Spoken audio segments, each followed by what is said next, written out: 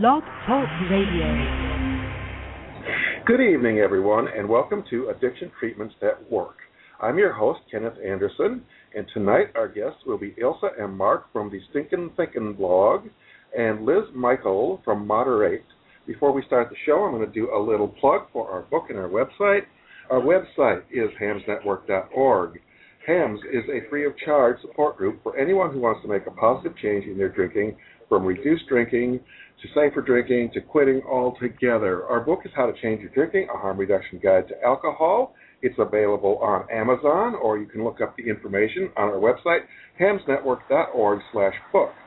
Our first guests tonight are Ilse and Mark from the Stinkin Thinkin blog, and I'm going to bring them right on here. How are you guys doing tonight? Hey, well. Good. Yeah, thank you. Okay, tell us a little bit about Stinkin Thinkin. Why did you found Stinkin Thinkin? I'll let Ilse go first. Okay, that's probably good so we don't talk over each other. Well, we didn't have as clear a mission when we started it. It was just sort of a place to put things that we were finding out and things that we were thinking, and you know, we had come from a more support-oriented community, and you know, it just wasn't the place to pick a fight like this or to, you know, put stuff like this up. So we started the blog just to you know, put down our thoughts, and it was also kind of, you know, to provoke a conversation as well that we weren't able to have anywhere else. And since then, it seems to have evolved in a few different ways, and our mission has become a little bit more clear, and you know, we've been learning a lot over the last few years. So I would say, you know, at this point, we just are interested in really seeing you know, advancements in addiction treatment, and sort of shaking the 12-step hold off the industry, and getting that kind of faith healing out of public policy. And so, how long has the blog been up? We started, it's been about 2.5 years now. I think we started in March of 2009 or 2000. It's about 2.5 years. Is that right, Ilse? I think. Mm-hmm. Yeah. And it really, you know, when we started it was, you know, we found ourselves, we weren't even able to have this conversation because it seemed like every time that we got on the subject of AA, and we weren't necessarily bashing it, just questioning it. It seemed that we were constantly having to mollify the, you know, people within the group that were somehow offended that we would even question the program. And so when we started it a couple of years ago, it was really a lot of it was just out of frustration. It was, you know, we wanted to say some things that we couldn't say. So were you both AA members, or are you currently still AA members? No. I've never actually been an AA member. I've been to plenty of AA meetings, but I don't think I would ever call myself a member. There was just no way that I could ever have. I never felt, you know, I belonged. I did quit drinking. I quit drinking about 4.5 years ago, and I did it on my own and largely through a support group. But I haven't. I was never an AA member. Yeah, I wasn't either.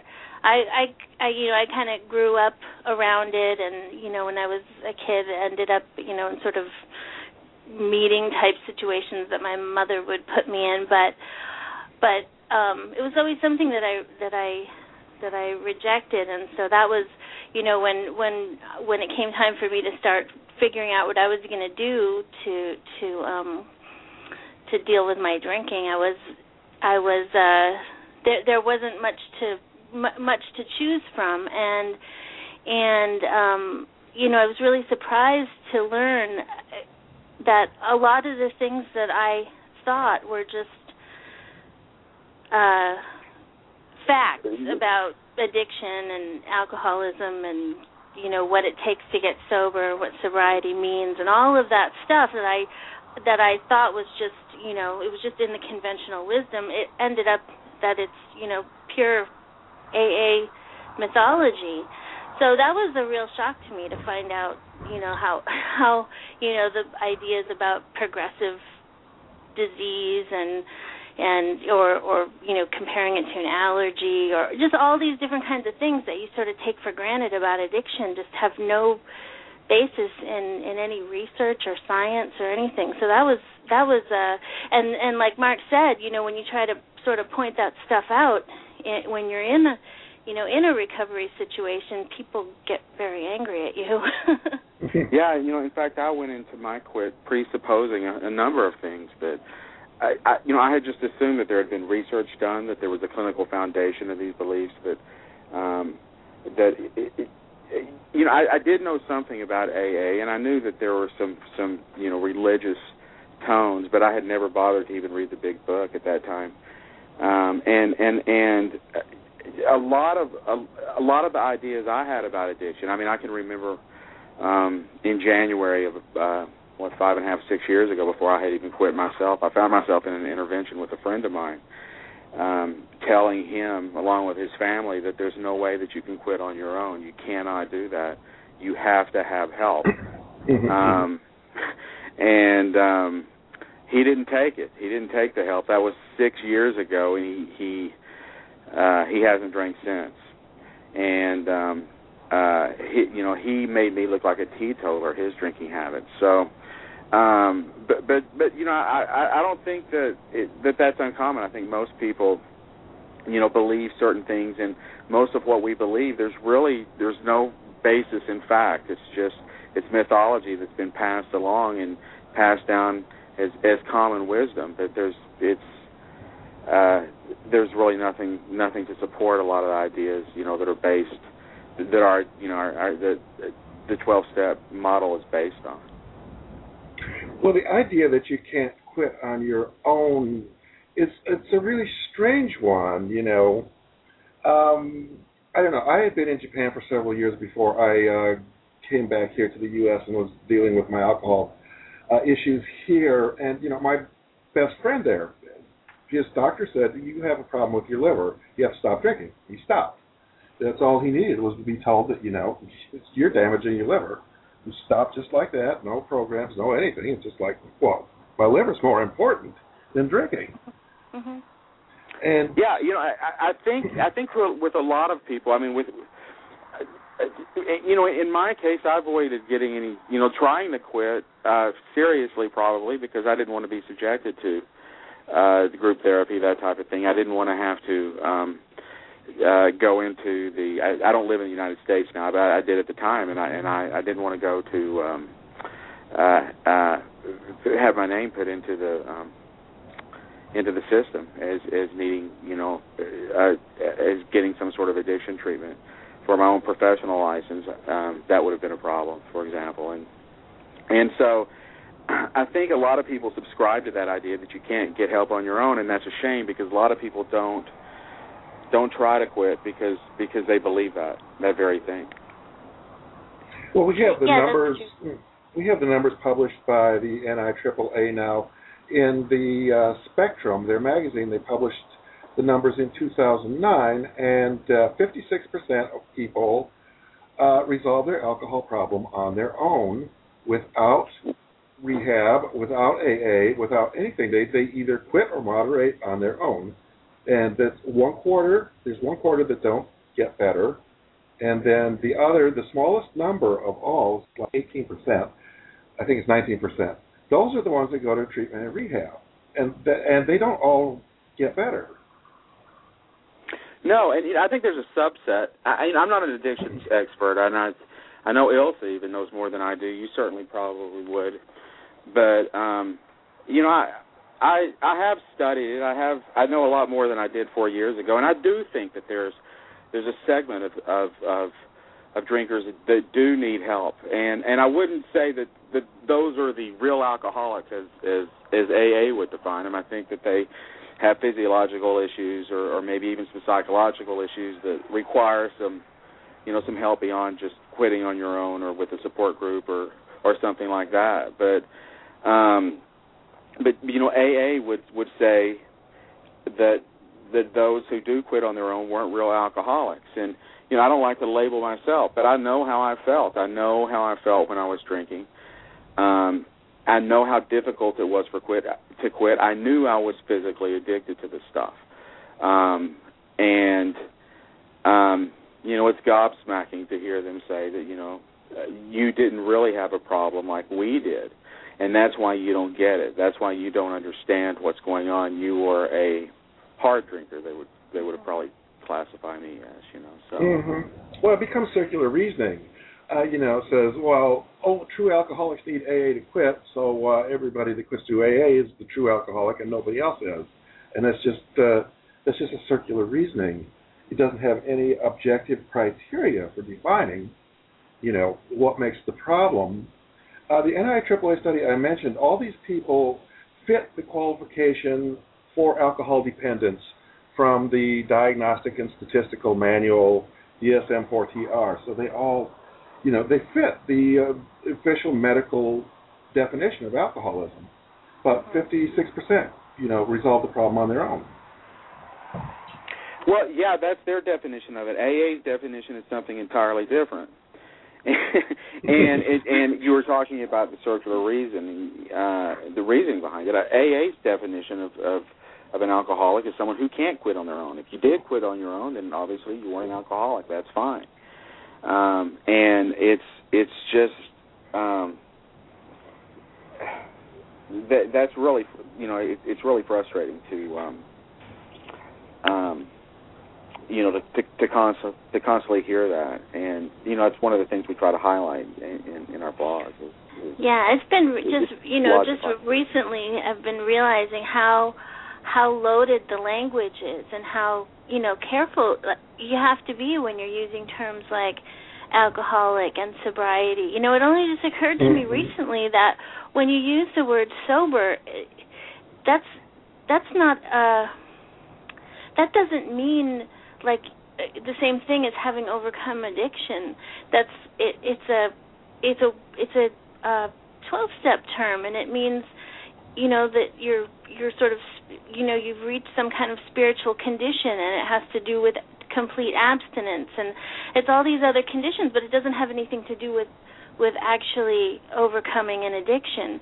And so I've been careful lately about using words like that you just mostly people in our culture just toss around like they're not as loaded as they are. Yeah, we don't have the same points of reference. When you say sober, when I say sober, we mean someone who doesn't drink or can control their drinking, that hasn't, that doesn't drink to excess.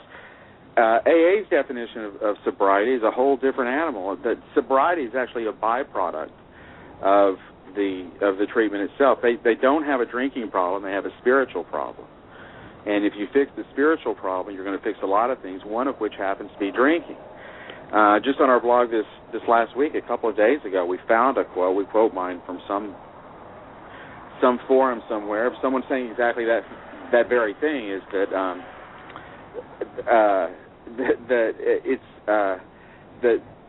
sobriety is a byproduct of spiritual fitness. So we're not even we don't even have the same point of reference. When you say sobriety to an AA and of course when you talk about an AA, you're talking there's different groups within AA. It's almost like there's different denominations. You have the literalists who take the Big Book as scripture. You've got a more liberal group that they look at the God of their understanding, not God as you understand Him, as it's written in the Big Book, and they have a more a less literal interpretation of the Big Book and all. But so even when you're dealing with an AA, you have to really learn, which denomination within AA you're dealing with when you're talking to them, so you understand the points of reference that they're coming from. Well, there's a lot of strange things that have happened to our language in recent times, and this is one of them. I mean, if you look up sober in the dictionary, it's not given to drunkenness. A person who drinks moderately is a sober person by the old dictionary definition. Abstinence was someone who did not engage in drinking alcohol or using drugs, perhaps. It wasn't about sex. When you didn't have sex, it was called chastity. But now people want to use abstinence to mean chastity. They want to use sober to mean abstinence, and everything is just, it's a really strange perversion of the language, in my opinion. No, it really is, yeah. It's, my wife, she drinks, 3-4 times a week. She'll drink one beer at a time, and a case of beer would last her a month. I don't think she would be I'd call her a sober person. Mm-hmm. Well, my own experience with AA was it made me drink more. I mean, I was already having problems. I had withdrawal a couple times, but never as bad as after I'd been going to AA for a while, because they kept telling me alcohol was powerful. I was powerless. And what's that going to do to a person? I mean, not all of us believe in faith healing. We don't believe in a God that comes down and cures cancer. We go to a surgeon for that, or get radiation therapy. There's the whole idea that I was going to be cured by God, that was going to somehow come out of the sky. It didn't work, and being told I was powerless all the time, it set me up. I drank. I was going through such withdrawal. I thought I was going to die of a heart attack. I was having shakes, and I checked into detox, so they would put the Valium into me, because my heart was like 120 beats a minute. It seems to have that effect on people.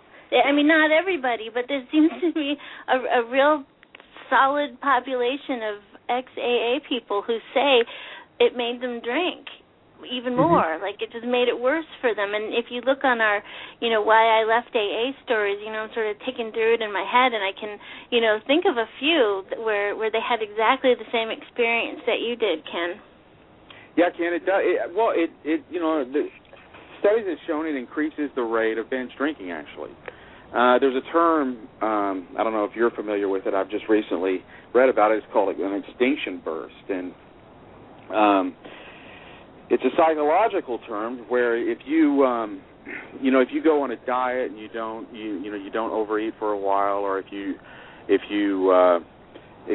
quit drinking for a while, all is fine. But when you finally fall off the wagon, you're going to overindulge. You're just going to go crazy. That's called an extinction burst. And with AA, among their many trite slogans, you've got one, is too many and 1,000 is never enough type of mentality. It becomes a self-fulfilling prophecy. They tell you that if you go out and have one drink, you're doomed, you're done. Put a fork in you. And what I think that does is it puts into someone's mind that, hey, I had the one beer, I may as well, I'm done. One's too many, I may as well just fall completely off of the wagon, when it really doesn't have to be that way. Yeah, I think that's very true. There's another word for that extinction burst that you were mentioning. Sometimes it's called the abstinence violation effect. I don't know if you've heard that term. Yeah, no. Look that up. Dr. Alan Marlatt, who recently passed away, but he's done a tremendous amount of research since the 70s on alcohol, on harm reduction, all kinds of things. He coined the term abstinence violation effect, and he talks about it a lot in his book Relapse Prevention, which is a really excellent book. Well, I've always it's funny when I quit myself. I was afraid to even have alcohol in mouthwash. Even I've been so conditioned to believe, that I wouldn't cook with it. I wouldn't do anything, because even though I wasn't in AA, the belief system that I have, it's derived from AA. That's the nexus for about 90% of what common wisdom is, about drinking. And even within my support group, that I used, that it was devastating if someone slipped, if someone had, a drunken night was bad, but even if someone had 2 or 3 beers, it would be just, it would be devastating. And that was a mindset I had. I thought, that would be horrible. Even now, I have no desire to drink anymore, but, if I were to go out and get liquored up tonight, I wouldn't wake up tomorrow and think that all was lost, because now I know, now I understand. I don't think most people understand that. That reminds me of a thread that I can't remember who posted it on the blog, but somebody posted a link to another support group where this person was just agonizing because she or he had kombucha, and that didn't realize that it there was some question about its alcohol content and how much it had in it, and this person was saying, look, I have it's been really hard for me to be on the wagon, and I was just enjoying this kombucha. I wasn't getting drunk off it or anything, but I swear if you tell me that I have to restart my quit date, I'm going to go get drunk tonight. And there was a serious discussion as to whether they should do that or not. Yeah, and it was, people were really they really wanted to tell the person. You could tell they were just like, well, you'll have to pray on it because, you'll have to pray about it, or, God will tell you what the right thing is, or what the right thing to do is, meaning they're not going to dare say, restart your quit date because you had kombucha, but because otherwise, then why not? It really was sort of a calling your bluff kind of question, and I thought that was really interesting the way that it played out because it's sort of like, okay, if that really mattered, if it really mattered, then what would it matter? Then why isn't this person off getting drunk? But they didn't want to say that it didn't matter. So I found that just the whole way that played out just really sad and bizarre, and I think the fact that we're even having conversations like that, or is it a disease or is it a choice, or all these things that we go around and around about say so much about how far we have to go, or how unscrutinized this industry is, and how much this sort of crazy mythology has been able to take hold of the industry. It's totally wrapped up in these kind of crazy conversations. And well, it's one of those things. They tell you have to avoid all alcohol, but you can't avoid all alcohol. Mm-hmm. Your gut makes alcohol. There's yeast inside your body. When you eat food, you produce trace amounts of alcohol. If you drink orange juice... Drink a glass of orange juice, there's alcohol. Your body produces an enzyme that breaks down alcohol. There's a reason for that. We evolved that way.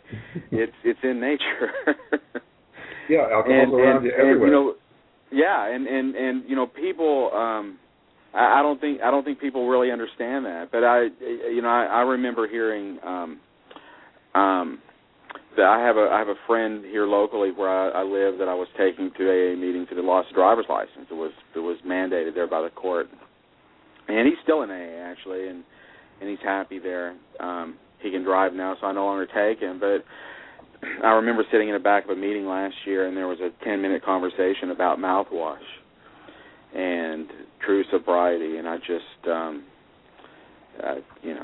I just shook my head. I didn't say anything, but it just, it's really amazing how puritanical we are about these things. Yeah, I know. I was talking to somebody about the orange juice thing once, and they were adamant. Orange juice absolutely contains no alcohol. I think they were having orange juice for breakfast every day because they were absolutely adamant. But, I said, here's the studies online. They've studied it. Can it have up to 0.5% alcohol, just like near beer. Yeah, it does.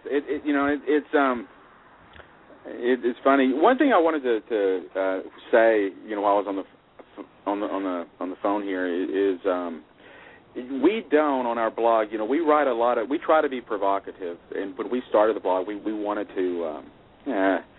We wanted to pick a fight with some. I mean, we highlight people that we know could possibly come over to our blog, and we wanted to get some sort of readership. But we don't really pick on anyone that doesn't deserve it. I mean, generally the people we highlight are the abusive people that we find around.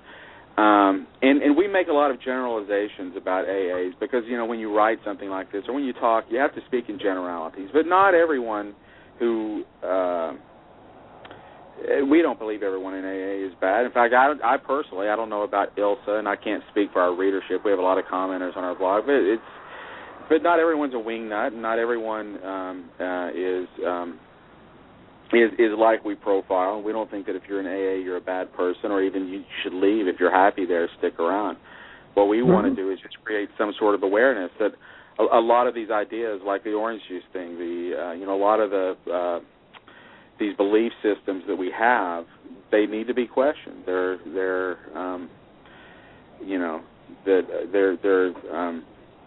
wrong. They're flat out wrong, or if they're not wrong, they've gone unquestioned. And so that's what we're trying to do. We're trying to just create the conversation. The orange juice conversation we just had would never happen in an AA meeting. It would. Well, I do have a lot of good friends who are members of AA, or more likely they're members of NA. I did meet them through meetings, but I met them because I work in harm reduction, and I've worked a lot in needle exchange, and I've done a lot of networking with other harm reduction organizations. Lots of people that do needle exchange are members of a 12-step group. They're probably members of Narcotics Anonymous, but they say, you have to give people clean needles, or they're going to get AIDS, they're going to get Hep C. It's not going to help them to get better. They don't need more consequences. They don't need more hitting bottom. They need to be saved from consequences, because, the healthier they are, the easier it will be when the time comes that they do try to quit. And so my friends from needle exchange and harm reduction programs who are 12-step members are just, when they're doing harm reduction, they're completely non-judgmental of, the people are still using, and they don't preach AA to them. Well, that's really good. No, go ahead, Elsa. Go ahead. Oh, I was just going to say that's really good to hear. That not so much the preaching, but that people who are involved in NA are also involved in harm reduction programs. But I have also heard that NA. I don't have any experience with NA, but I've heard from a lot of just hear what I hear around the internet. People saying that it's a much different atmosphere in NA than in AA. Yeah, I think within that culture, AAs, I think there's some resentment. I hate to use that word, but there's some resentment toward the NA members to cross over into the AA groups. Or at least with the more old school, back to basic type of AA groups that I guess AA God thinks only alcoholics are special and other addicts don't belong there. They have to be in their meetings. I've never understood how God could, would want you in separate meetings. Why it can't just be all encompassing? But apparently it is. So. Well, I would say I don't think the majority of people in NA are supportive of harm reduction. They probably would say it's an outside issue if you brought it up at a meeting. But I know that a lot of people were consumers at needle exchange before they quit using. They quit using through a 12-step program. So, they find it compatible for them. I totally respect, their right to choose their way to quit. And, I don't argue with them, ever say that, that's the wrong way to do it. No, whatever. If it works for you, I respect your right to have your own beliefs. Yeah, so do we. We just don't want it being imposed on people through the courts. Absolutely. We want some some alternatives for people, and there's really none. Where I live here, there really is none. If someone had a drinking problem and needed a support group, insisted on it, I'd tell them to go to AA. That I'd have no choice. or do it online. But you know, I'm not familiar at all with drug addiction or anything like that. Well, I would send people first to the online groups, the non-12-step groups. I mean, everybody's already heard of AA. You know, I don't have anybody that's ever come to me and said, "Oh, well, I never heard of AA." I said I tried it, I didn't like it. Yeah, when you have that, you know. Got the brand. Go ahead, Ilse. Oh, I was going to say that when you have, you know, Dr. Drew, who's, you know, America's favorite addiction expert, saying, you know, he doesn't believe that someone will actually get well unless they do the 12 steps. You know, that doesn't help with the conversation. You know, I mean, when, you know, you've got cultural icons out there who are saying stuff like that, then it makes that more normal and makes all of that stuff less, you know, people are less likely to scrutinize it, I think, or explore options. Yeah, I mean, you know, until I had quit drinking and until we had actually started this blog and I'd done some research, I really had no idea how that the prevailing belief system was based on, you know, religious faith healing. You know, I had no idea. So when I'd see someone like Dr. Drew, you know, he's a doctor, he's on television, he's got, you know, you make some assumptions. You assume that Dr. Drew knows what he's talking about. Yeah, I assumed when I went to the hospital that, you know, I was getting some medical treatment. No, yeah, that's exactly right. You know, I have a friend here. He's a doctor, and I had a conversation with him a few months ago about this very thing. He knows nothing himself about addiction. He knows nothing himself about treatment, or really doesn't understand anything about AA. They don't teach him these things in medical school. Yeah. And, well, we go ahead. I'm sorry. We are getting past the halfway mark now. I think that Liz Michael is here. I'm going to try and bring her on the air.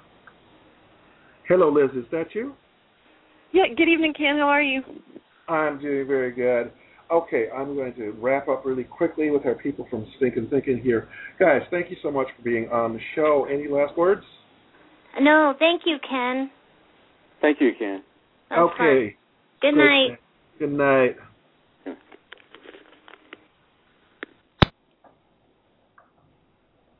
Okay, Liz, how are you doing? Tell us a little bit about the Moder8 program. Okay. Thanks for having me on the show tonight. I was listening to the Stinkin Thinkin folks, and it's really an interesting topic that I could probably share my own insight for I don't know, half a day probably. But the Moder8 program is actually developed to help people learn to drink in moderation or to take control of their drinking without abstinence or an AA type of a program. It consists of 3 basic components. It's a dietary supplement, a workbook, and an online support group. Okay, tell us a little bit about the supplement. What is it? What is in it? Okay, the dietary supplement is basically a blend of amino acids that function as negative neurotransmitters in the brain. It was developed based on some work that I had read by Daniel Amen and Kenneth Bloom that talked about amino acids and the role of negative neurotransmitters in addiction and brain chemistry. And so Moder8, what it does is it's a combination. The primary ingredients are GABA, which is gamma aminobutyric acid, and 5-HTP, which is the precursor to serotonin. Essentially what the Moder8 does is to help to relieve feelings of stress and anxiety. And it also helps to produce sort of a calm, pleasant effect that when people drink in combination with it, it enables them to achieve, I guess, the feeling that they're trying to accomplish more quickly, enabling them to sip slowly and feel satisfied with fewer drinks. But it's not a magic bullet. It's not the panacea. It will not make somebody not want to drink. It's intended to be used in conjunction with some behavioral modification tools, which is what the workbook is supposed to be for. Okay, tell us a little bit about the workbook. What's inside that? Okay.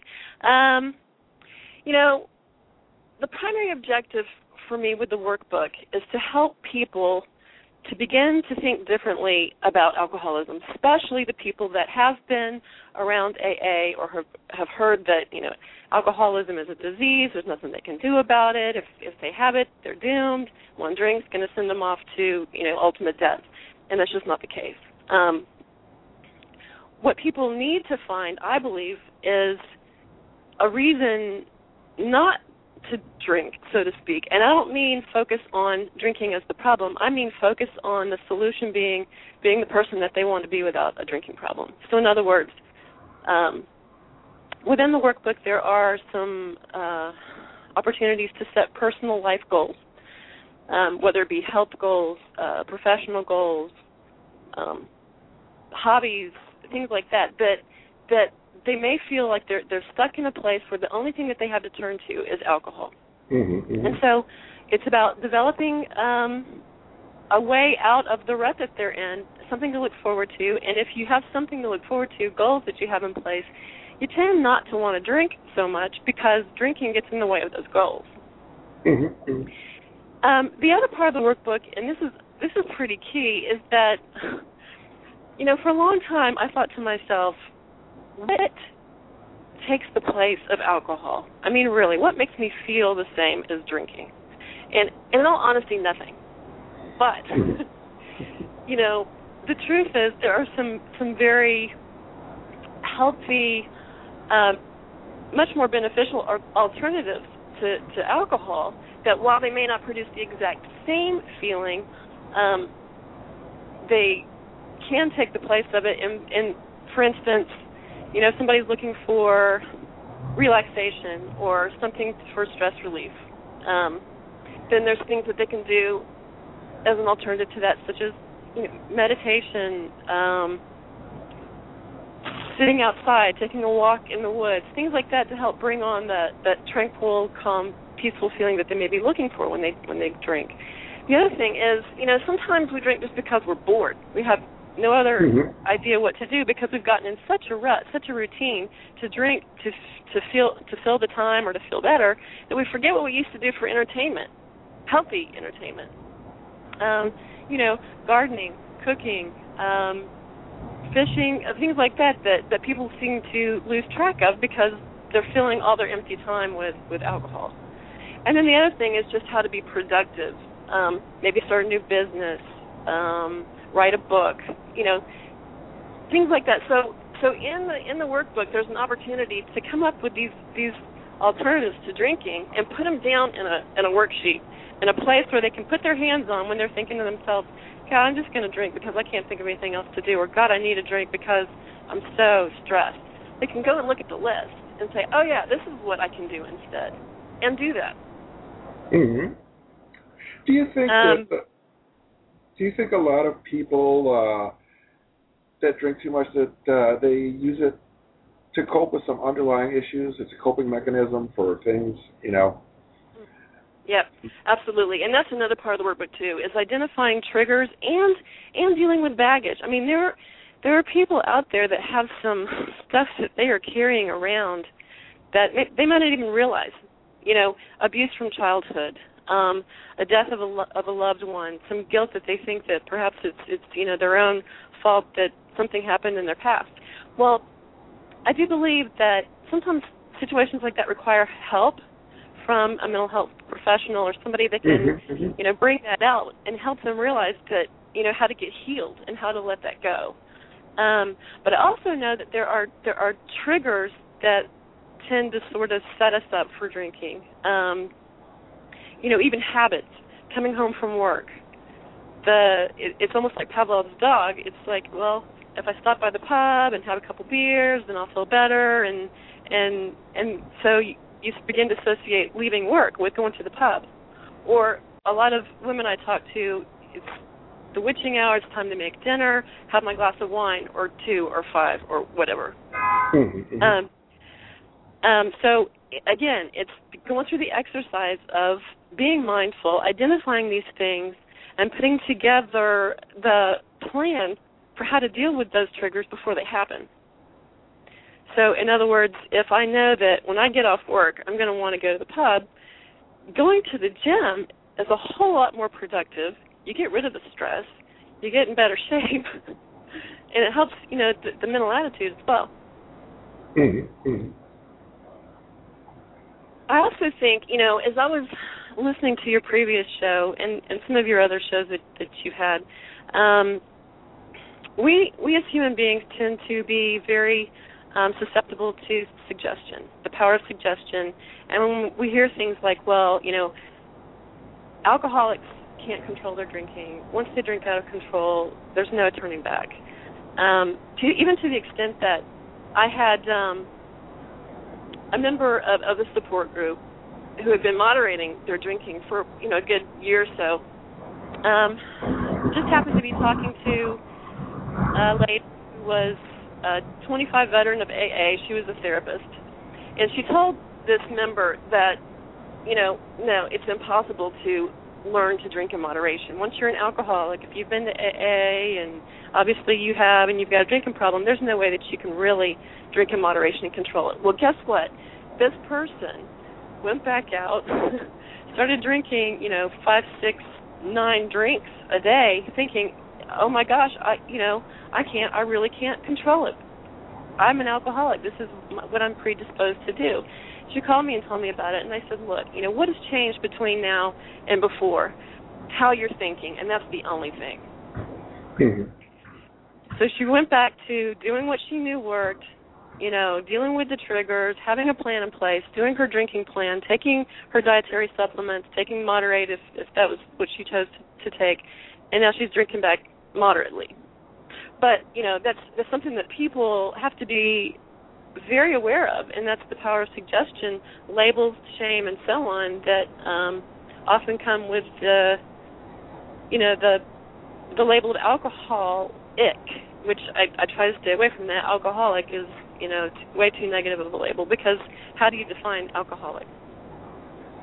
Mm-hmm.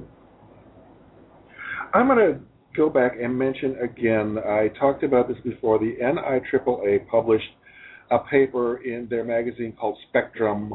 The title of the paper is Alcoholism Isn't What It Used to Be.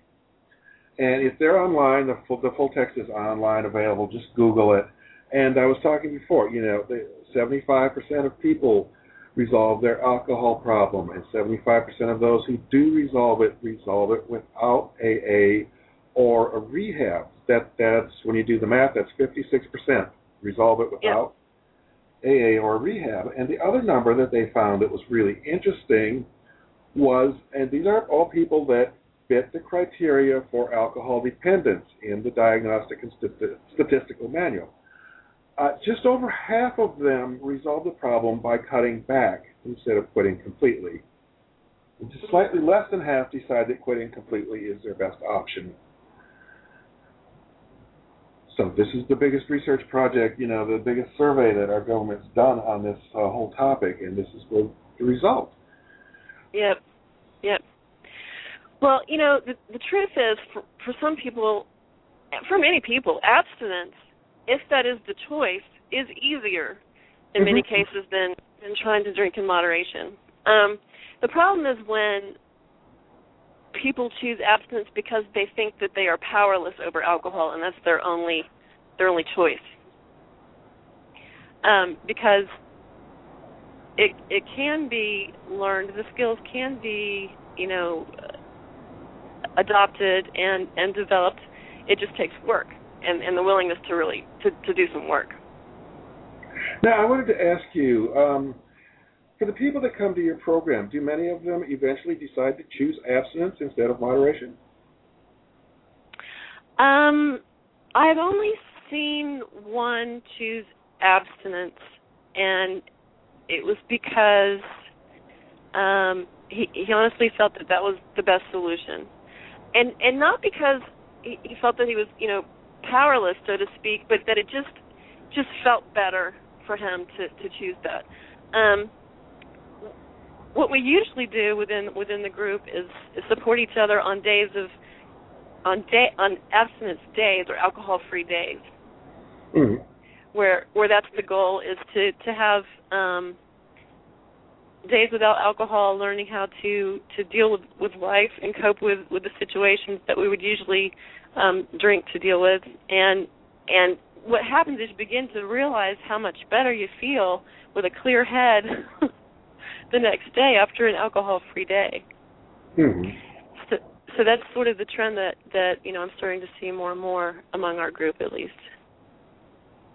So do you think they're doing more alcohol-free days? I think ultimately if alcohol-free days are chosen because it makes somebody's life better, because they feel better about themselves, about they're more energetic, they're able to think more clearly, work on the projects that they want to work on, and so on, which gets back to what I said in the very beginning of the show, focusing on the solution, which is living the life, being the person that they want to be, period, whether it involves alcohol or not. And then it just so happens that drinking does not support those new, values or goals. So how long has your program been around? I actually launched the product, and the workbook wasn't with it, but I put some of the tips and strategies online in September of 2009. So we're going on 2 years now. Okay, what's your website? The website is www.moder8now.com. So it's MODER, the numeral 8, NOW.com. Okay, good. I think I also put a link from the show description here to the website. I hope I did. I meant to. I think it's there. So Okay. Tell us some more about what's the support group like? It's online support only? It's online support only, and it's anonymous, and it's private. The way I have it set up right now is only customers that have purchased, it's a 3 or 6 month starter kit, we call it. That means 3 or 6 bottles of Moder8 plus the workbook, or else they're repeat customers. And the reason why I put that criteria on there is because I want people that are serious about working on a program. They're not just looking for a magic bullet or a quick fix with a pill to fix them. And so these are the people that automatically have access to the online support community. But like I said, it's private. You can only read the posts and get online with an invitation. But I also, I've told some of these other people about your forum as well, about the hamsnetwork.org, because even if Moder8, the capsules or the supplement isn't necessarily working for them, but they want to look at how to, gradually reduce the amount that they drink, or to find some other support in some other areas. I know I've had some comments from someone that have said that your site is very helpful. Well, thank you. I appreciate that. How did you get involved in this? What motivated you? Well, I've had a drinking problem since I was a teenager, basically. I guess I was 12 the first time I got intoxicated, and from the very beginning, it was just, I thought, I had found nirvana. But the problem was that I was a binge drinker, and so anytime I drank too much. Of course, I was a teenager. I couldn't drink every day, and I did well in school. I mean, it's not that I was a bad kid or anything, but alcohol definitely was my go button. I got suspended for drinking on campus, even though I was the president of student council. Later got a DUI when I was in my early 20s, and finally after going to a counselor that my parents had found for me, and they basically said that I was an alcoholic, that my only real alternative was to go to AA. I went to AA, and I went to AA for a couple of years. But I also, I bought into that concept that one drink would send me to death, and that I couldn't hang out with anybody that was outside of AA. After a couple of years, I started thinking to myself, how come people can eat food even though they have an eating disorder or they're addicted to food? And it dawned on me that, well, maybe it's not the substance. Maybe it's the skills and the ability to learn how to control it. Maybe there's some other stuff that needs to be addressed. So I kept looking around, and I looked at papers that have been done on the neurotransmitters, the scientific studies on the physiological aspects of alcoholism, and then I've been looking at the behavioral as well. I mean, one of my great turning points was Scott Miller's book, the Miracle Method. Yeah. Miracle Method, exactly. And it was basically this. It was, if a miracle were to happen and, you wake up and you don't have a drinking problem anymore, what would your life look like? Well, essentially that's focusing on the solution, not focusing on the drinking, the problem. Mm-hmm. So I guess a combination of all these various different things sort of led me into developing the formulation for Moder8, and then putting together the strategies and the techniques that are in the workbook. Okay, good. I'm hoping to have Scott Miller on as a guest. I talked to him.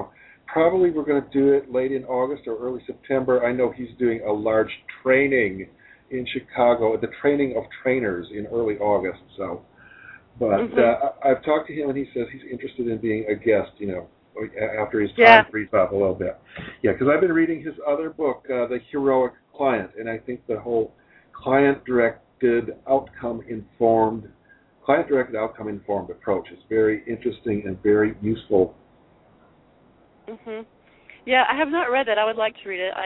Actually, Scott and his network is how I found you and your network. So. Oh, that's right. Yeah. Yeah, and the ICCE. We hooked up there. Exactly. Yeah. Right. So what else is going on with you these days? Well, I'm finishing up a book, not a workbook, but a full-out book. And the funny thing is that the reason why I put the workbook together instead of a book initially is because I remember when I was first looking for help, and wandering around the internet and bookstores in a hangover in this fog. There was no way in the world I was going to read something for very long, because I just didn't have the clarity of mind in order to even comprehend the words that were on the page. But since then, I can see an opportunity for a little bit more information behind some of the exercises and some of the strategies that I have in the workbook. So hopefully in a couple of months I'll have a book out. And then, from there I want to sort of branch out and turn the concept of moderation into other aspects besides just alcoholism. Weight control, stress management, and so on. And how about, should I even mention this? How about other substances? We've got a lot of things out there like marijuana and other drugs that,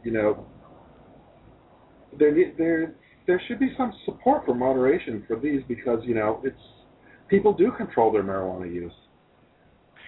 Yeah, I'll have to find somebody to partner with on that, because I honestly don't have enough experience in that realm. But definitely, that's something that needs to be pursued and to added into the concept of moderation.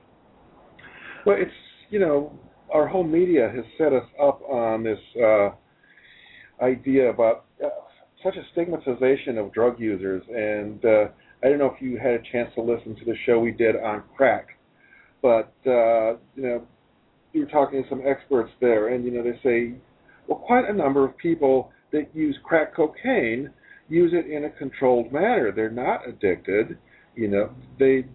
They do. We didn't decide if it was the majority that are addicted or the majority are controlled users, but many, many controlled users are out there. And this is like what we say, oh, that's the horror drug, the crack. Yeah. Yeah, definitely media would not have you to believe that. But that's even possible. Mm-hmm. And heroin, too. Lots of people chip heroin. They'll use heroin once a week, and, they don't use it during the work week. They use it on the weekend. And stop. I mean, and people. Yeah, in online shopping, there's a lot of addictions out there that honestly, just go unaddressed because of the taboo nature or that it's comical or whatever. But it all does fit into the basic same category. Yeah, I mean, some things can be harder to control. I mean, as I've said, I don't try to control cigarette smoking. I quit cigarettes. It's just not fun to smoke one cigarette a day. It's not of interest to me. I said, if somebody would pay me $100 a day to smoke one cigarette a day, then I would do it. But right. There's no reward there. I mean, I can smoke a cigar once a week, and then I kind of sit down and relax, and it's a whole different mindset.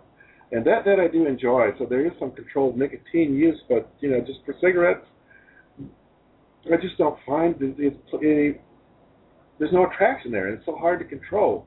I mean, because it's not just a drug; it's also the delivery mechanism. Mm-hmm. Cigarettes give you a real quick bang of nicotine. It's really hard.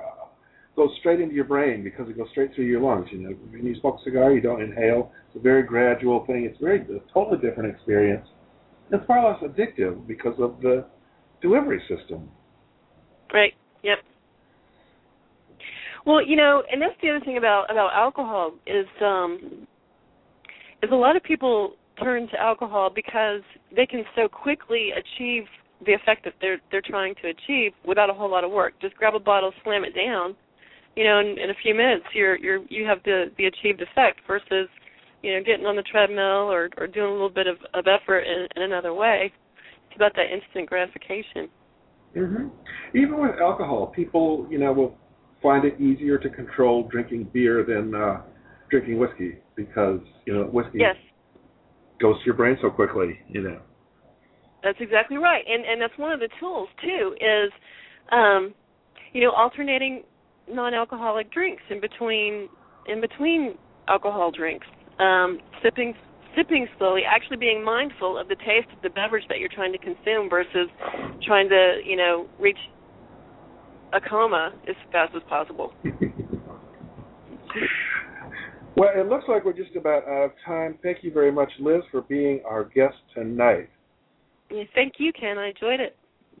Okay. So our website is hamsnetwork.org. We're a free of charge lay-led support group for anyone who wants to make a positive change in your drinking, from safer drinking to reduced drinking to quitting altogether. The book is How to Change Your Drinking, a Harm Reduction Guide to Alcohol. It's available on Amazon, or for more information, go to hamsnetwork.org/book.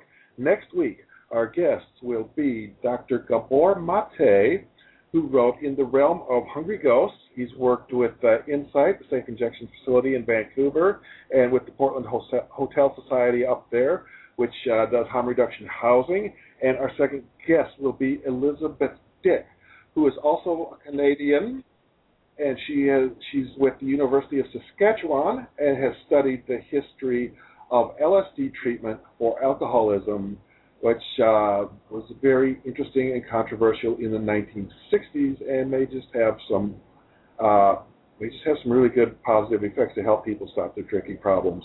And thank you, everyone, and good night. Thanks. Good night.